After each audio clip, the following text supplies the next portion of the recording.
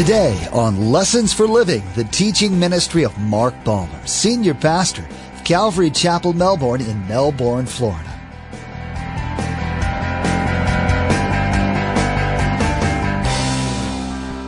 Who are these 12 guys? They're ordinary, unschooled. How can they be changing the world? That's God's way. Now, how about today? Has God's principle changed? No. Look around you. He uses common, ordinary, blue-collar people, doesn't he? He just uses average people. That's all any of us are.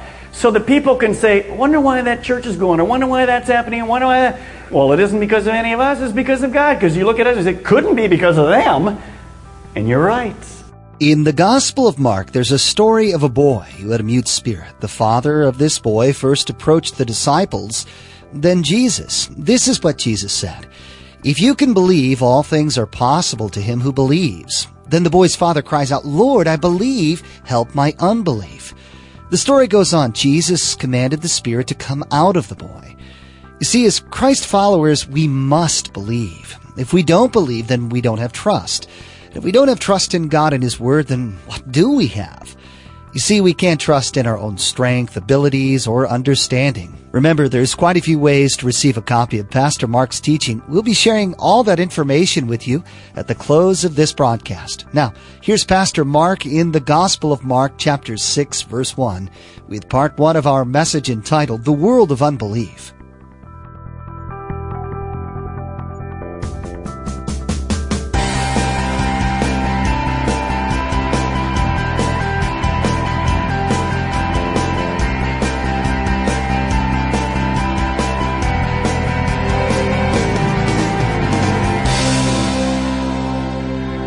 We're teaching this morning on the world of unbelief. Turn, if you will, in your Bibles to Mark chapter 6. Now, we left Jesus in Mark chapter 5 in a chapter of great faith. Jesus cast out demons from one man, multiple demons. He also raised Jairus' daughter, 12-year-old daughter who was dead. It was kind of a spiritual high, tremendous chapter of faith.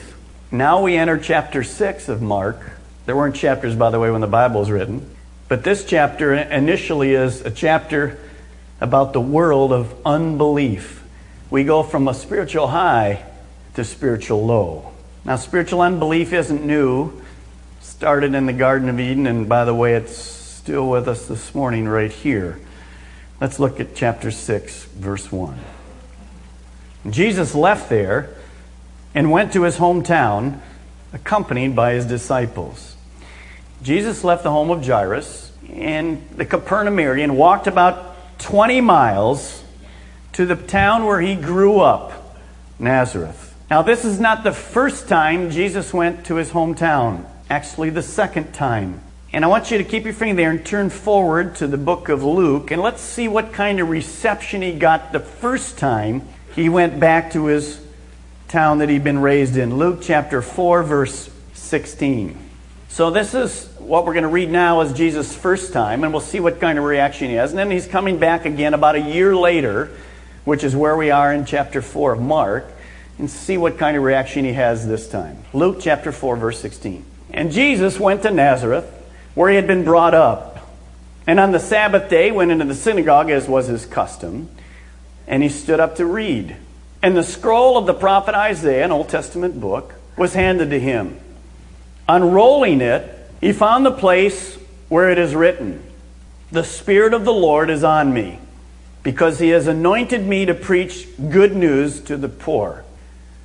He has sent me to proclaim freedom for the prisoners and recovery of sight for the blind, to release the oppressed, to proclaim the year of the Lord's favor. Then he rolled up the scroll, gave it back to the attendant, and he sat down. And the eyes of everyone in the synagogue were fastened on him. And he began by saying to them, Today this scripture is fulfilled in your hearing. So the first time Jesus went back to the synagogue where he was raised, got out the book of Isaiah, and he read the prophecy of Isaiah of what the Messiah would do when he would come, what type of ministry he would have. They were familiar with that passage, and then Jesus sat down and shocked him. And basically what he said is, I'm the Messiah. I'm the one who has come to fulfill this prophecy. You're looking at the Messiah. Now, what kind of reaction did the people have in the synagogue? Let's look at verse 28. And all the people in the synagogue were furious when they heard this. And they got up and drove him out of town and took him to the brow of a hill on which the town was built in order to throw him down the cliff. They were going to try to kill Jesus. But because his time hadn't come yet, God protected him. And the scripture says he walked right through the crowd and went on his way. So the first time Jesus came to his hometown synagogue and shared with them that he was the Messiah, he was totally rejected by the whole town. They made fun of him. In fact, they were furious and they wanted to kill him. Now we're going to come a year later, 1 year after this first visit, and we're going to see what reaction Jesus has as he comes back to his hometown. I have 5 points for you if you're going to take notes this morning. And the first one is this. You'll see it on the overhead.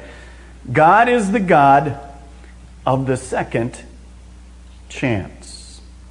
So Jesus is coming back to the town that he was raised in, Nazareth, for a second time. Now, why would you ever come back to a town where the first place you came to, people ridiculed you, wanted to kill you? Why would you want to even come back to that town? Well, the reason Jesus came back to that town, even after being so rudely treated and actually threatened for his life, the reason he came back was Jesus was God.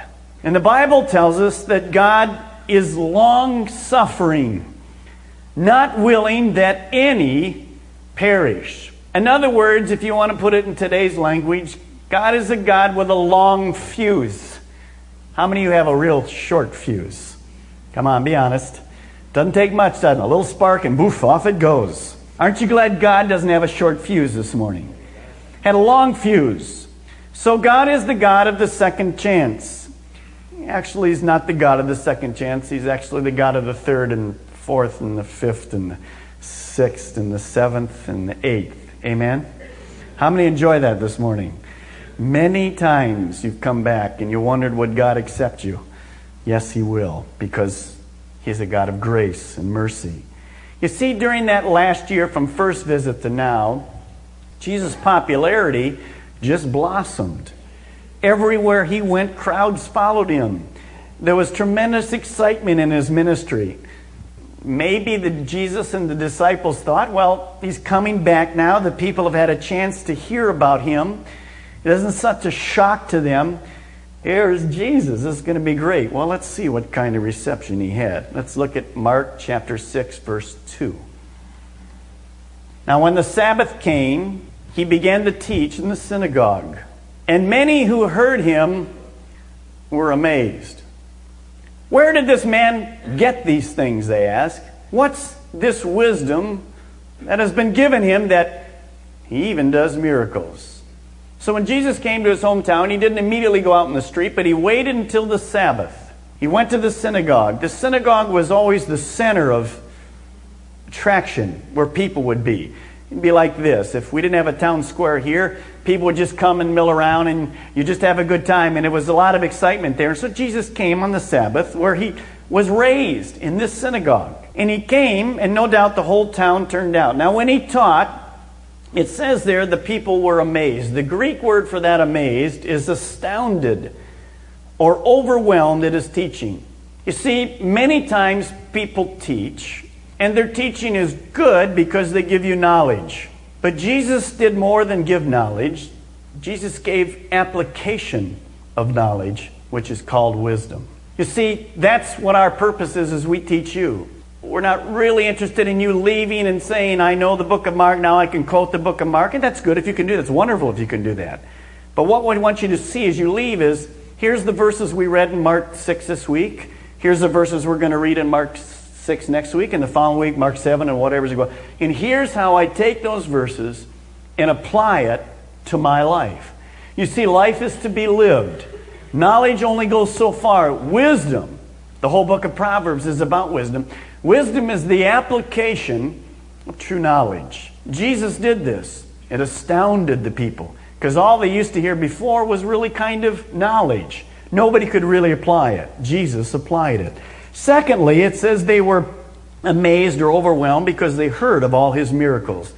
No doubt when he came into town, somebody said, you know, the last place Jesus was, he raised somebody from the dead. So they were astounded. Point number 2 this morning is God loves to use, yes, the overhead is right, blue-collar people. Now, you may be a surgeon or a lawyer or whatever this morning, but you're still blue-collar people to God. Look at verse 3. The people's reaction then was this: isn't this the carpenter? Isn't this Mary's son? Now, the reason most commentators believe it doesn't say Joseph's son, they probably believe Joseph had already died. Isn't this Mary's son? And the brother of James and Joseph and Judas and Simon? And aren't Jesus' sisters here with us in the synagogue? And it says they took offense at him. And that word in the Greek means to cause to stumble, to be repelled.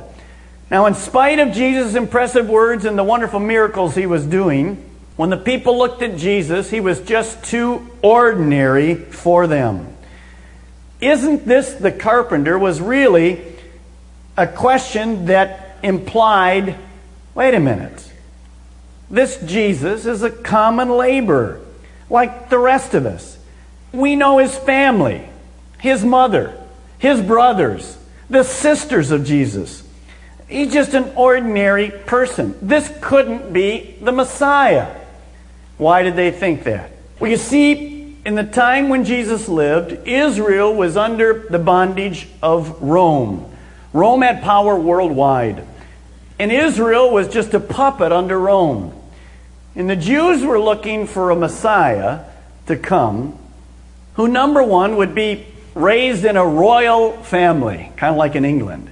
And he would be well known. He would have great pedigree. He would be highly educated. And when he came, they would acknowledge him because of his clothes and what he came from. And he would come and free Israel from the bondage of Rome. That's what they were looking for. Now, before them stood a humble servant, Jesus, no rabbi education at all, came from a common family, the family they knew in the town, was born in a town called Nazareth, which had the reputation in Jesus' time of this: can anything good come from Nazareth? It would be like the bad side of town. So before them was this human man, and they couldn't get past this view that God could ever use somebody like that Jesus to be the Messiah. Couldn't be the Messiah. In fact, when they looked at Jesus, probably some of them said, you know, the stool in my kitchen was made by this guy. He and his dad 12 years ago made my stool. In fact, they made the table that we eat at. That's the Messiah? No way that's the Messiah. And see, Jesus' humanity stumbled the Jews because they were only looking at the outward appearance of who they expected the Messiah to be.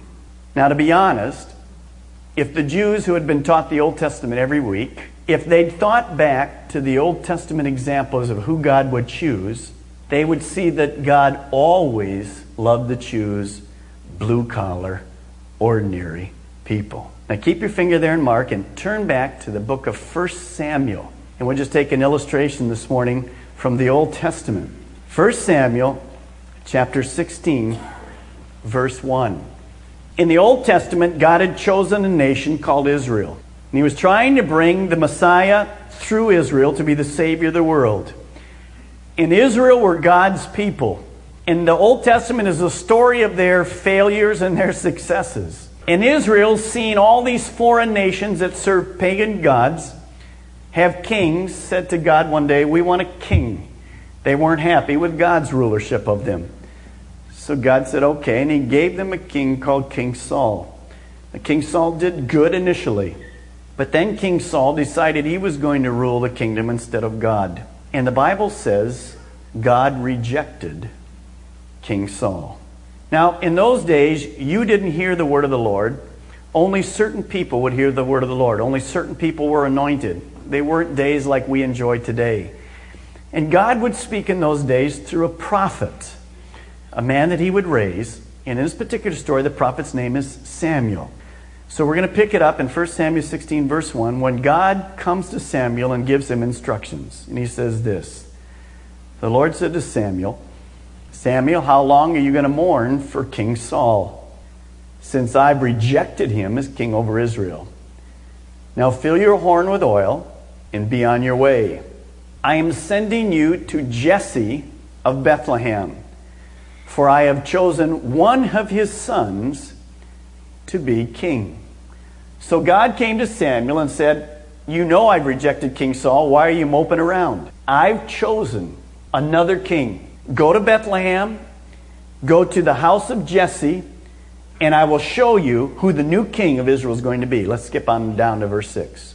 And when they arrived, Samuel saw Elah. This is the first son of Jesse. And he thought, surely the Lord's anointed stands here before the Lord. Now what you're going to see this morning is that when Samuel arrives in the house, you're going to kind of see like a Miss America contest, but it's more a Mr. America contest.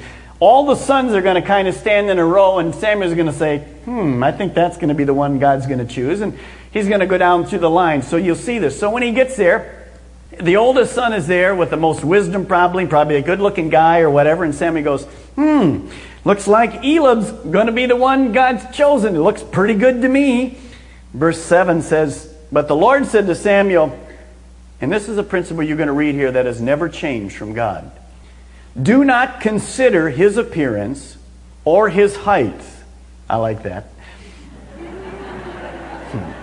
For I have rejected him. The Lord does not look at the things man looks at. Man looks at the outward appearance, but the Lord looks at the heart. You see, what God was saying was this. In our natural way, we always look and say if the guy's 6'8" and he's got money and came from a good home and drives a nice car and whatever, they're going to be successful in business. Well, this is the world's thing. And this is what the people were doing at the time of Jesus. They were looking at Jesus and saying, doesn't fit the bill physically. Couldn't be the right one. Wrong pedigree here. Couldn't be. And so God said to Samuel, you're making a mistake, Samuel, by looking at this man with natural eyes. That is not a man of faith. Let's read on. So then Jesse called Abinadab, the next son, and had him pass in front of Samuel. But Samuel said, the Lord has not chosen this one either. Then Jesse had Shammah pass by, but Samuel said, nor has the Lord chosen this one. So now Jesse's getting nervous. There's 7 sons that he sees here, and they're all passing in front of him, and God hasn't picked any of the 7. Now, if you're there, you're a little nervous too. Did I miss God? What happened here? So verse 10 says, Jesse had 7 of his sons pass before Samuel, but Samuel said to him, the Lord has not chosen these. So Jesse, you can imagine him asking kind of shyly to Jesse, are these all the sons you have? Is there anybody else? Because I've run the gamut and there's nobody here that God wants. And what's interesting as he says this, the father responds, well, there is still the youngest. Notice the youngest. Jesse answered, but really, he's not even in the house. He's tending sheep. Samuel said, send for him. We will not sit down until he arrives. Verse 12, so he sent and had him brought in, and he was ruddy. Now that doesn't mean he had bad complexion. That means he had kind of a reddish hair. And with a fine appearance and handsome features. See, you don't have to be ugly to be used by God. All right, we won't go there. All right. You can be short and still good looking and be used by God. And the Lord said, rise and anoint him, for he's the one. You see, God looked past the youth, the shepherd, and he saw a heart after God. Now there's another time, even before this, that the enemy would always come and steal the grain of Israel. They'd come in, make a raid, steal the grain back, steal the animals, steal the cows, steal the sheep, everything. And into that land, the Midianites would come, the Amalekites, and Israel was afraid of the enemies because they weren't obeying God. It turned the time of the judges. There was a little boy, actually a young man by the name of Gideon. And he was thrashing wheat down in a wine press to be hidden from the enemy. And one day the angel of the Lord came to Gideon and said, "Oh, Gideon, man of valor." And Gideon went like, "Hello, are you talking to me?" And the angel of the Lord said, "Yes, you. I'm going to use you to defeat the enemy." Now, when that happened, here was Gideon's response. "Well, you picked the wrong man. Because of the 12 tribes of Israel, our tribe is the weakest. And of the people in our tribe, our family's the poorest. We have no talent." But see, God would say, "No, I'm picking you because that's the kind of people I pick. Blue-collar people." See, the principle has never changed. Now, when we come to the New Testament, you say, "Well, has it changed?" Look at the disciples. The disciples were just common, ordinary, blue-collar people. Never changed. That's who God used. We come to the book of Acts, and the rulers of the Jews come and say, "Who are these 12 guys? They're ordinary, unschooled. How can they be changing the world?" That's God's way. Now, how about today? Has God's principle changed? No. Look around you. He uses common, ordinary, blue-collar people, doesn't he? He just uses average people. That's all any of us are. So the people can say, "Wonder why that church is going, or wonder why that's happening, or wonder why that..." Well, it isn't because of any of us, it's because of God. Because you look at us and say, it couldn't be because of them. And you're right. Take your finger, go all the way over to Philippians, and we'll see that this was a picture of who Jesus would be.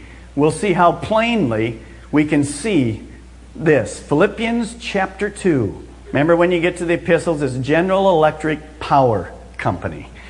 Okay? General, Galatians, Ephesians, Philippians, Colossians. Philippians 2, verse 6. This is a picture of the nature of God. "Who, being in the very nature God," Jesus, "did not consider equality with God something to be grasped. But he made," this is Jesus, "himself" what? Nothing. Taking the very nature of who? A king? Of a servant. Being made in human likeness. And being found, how? In the appearance of a common, ordinary, blue-collar man, Jesus humbled himself and became obedient to death, even death on the cross. So, as you flip back to Mark chapter 6, verse 4, what you see there is Jesus was too common for the people to realize. And we come to a great principle in verse 4.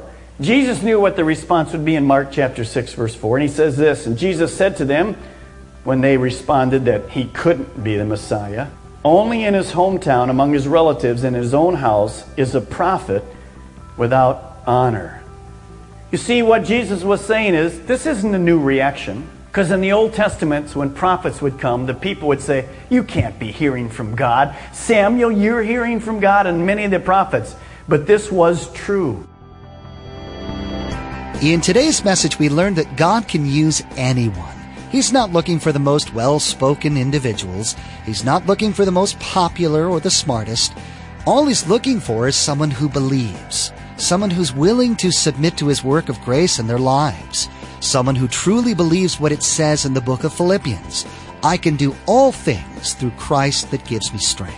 Lessons for Living is the teaching ministry of Mark Balmer of Calvary Chapel, Melbourne. The messages that you hear each day here on Lessons for Living were produced from messages that Pastor Mark shared at the main campus in Melbourne. It's our prayer that this teaching from God's Word blessed and encouraged you in your walk with Jesus Christ. Maybe you're listening right now in Brevard County and you don't have a home church. We want to take this time to invite you to join us for worship. We meet at the Melbourne and Viera campuses on Saturday night at 6 p.m. and Sunday morning at 8:30 and 10:45 a.m. And those in the Sebastian area can join us Saturday nights at 6 p.m. and Sunday mornings at 10:45 a.m.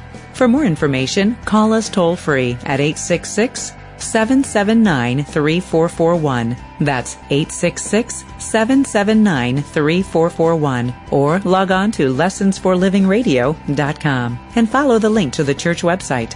Now be sure and tune in next time, as Pastor Mark will warn us against trying to accomplish the things of God in our own strength. You see, when we step foot into the world of ministries, sometimes we can run ahead of God. We use our own wisdom, ideas, and agendas, and before you know it, we're not even on the same path that God originally set us on. That's why we need to slow down and listen for His direction. Well, that's all the time we have for today's broadcast. From all of the production team here at Lessons for Living, we want to say thank you for tuning in, and may God bless you. And together, let's do life right.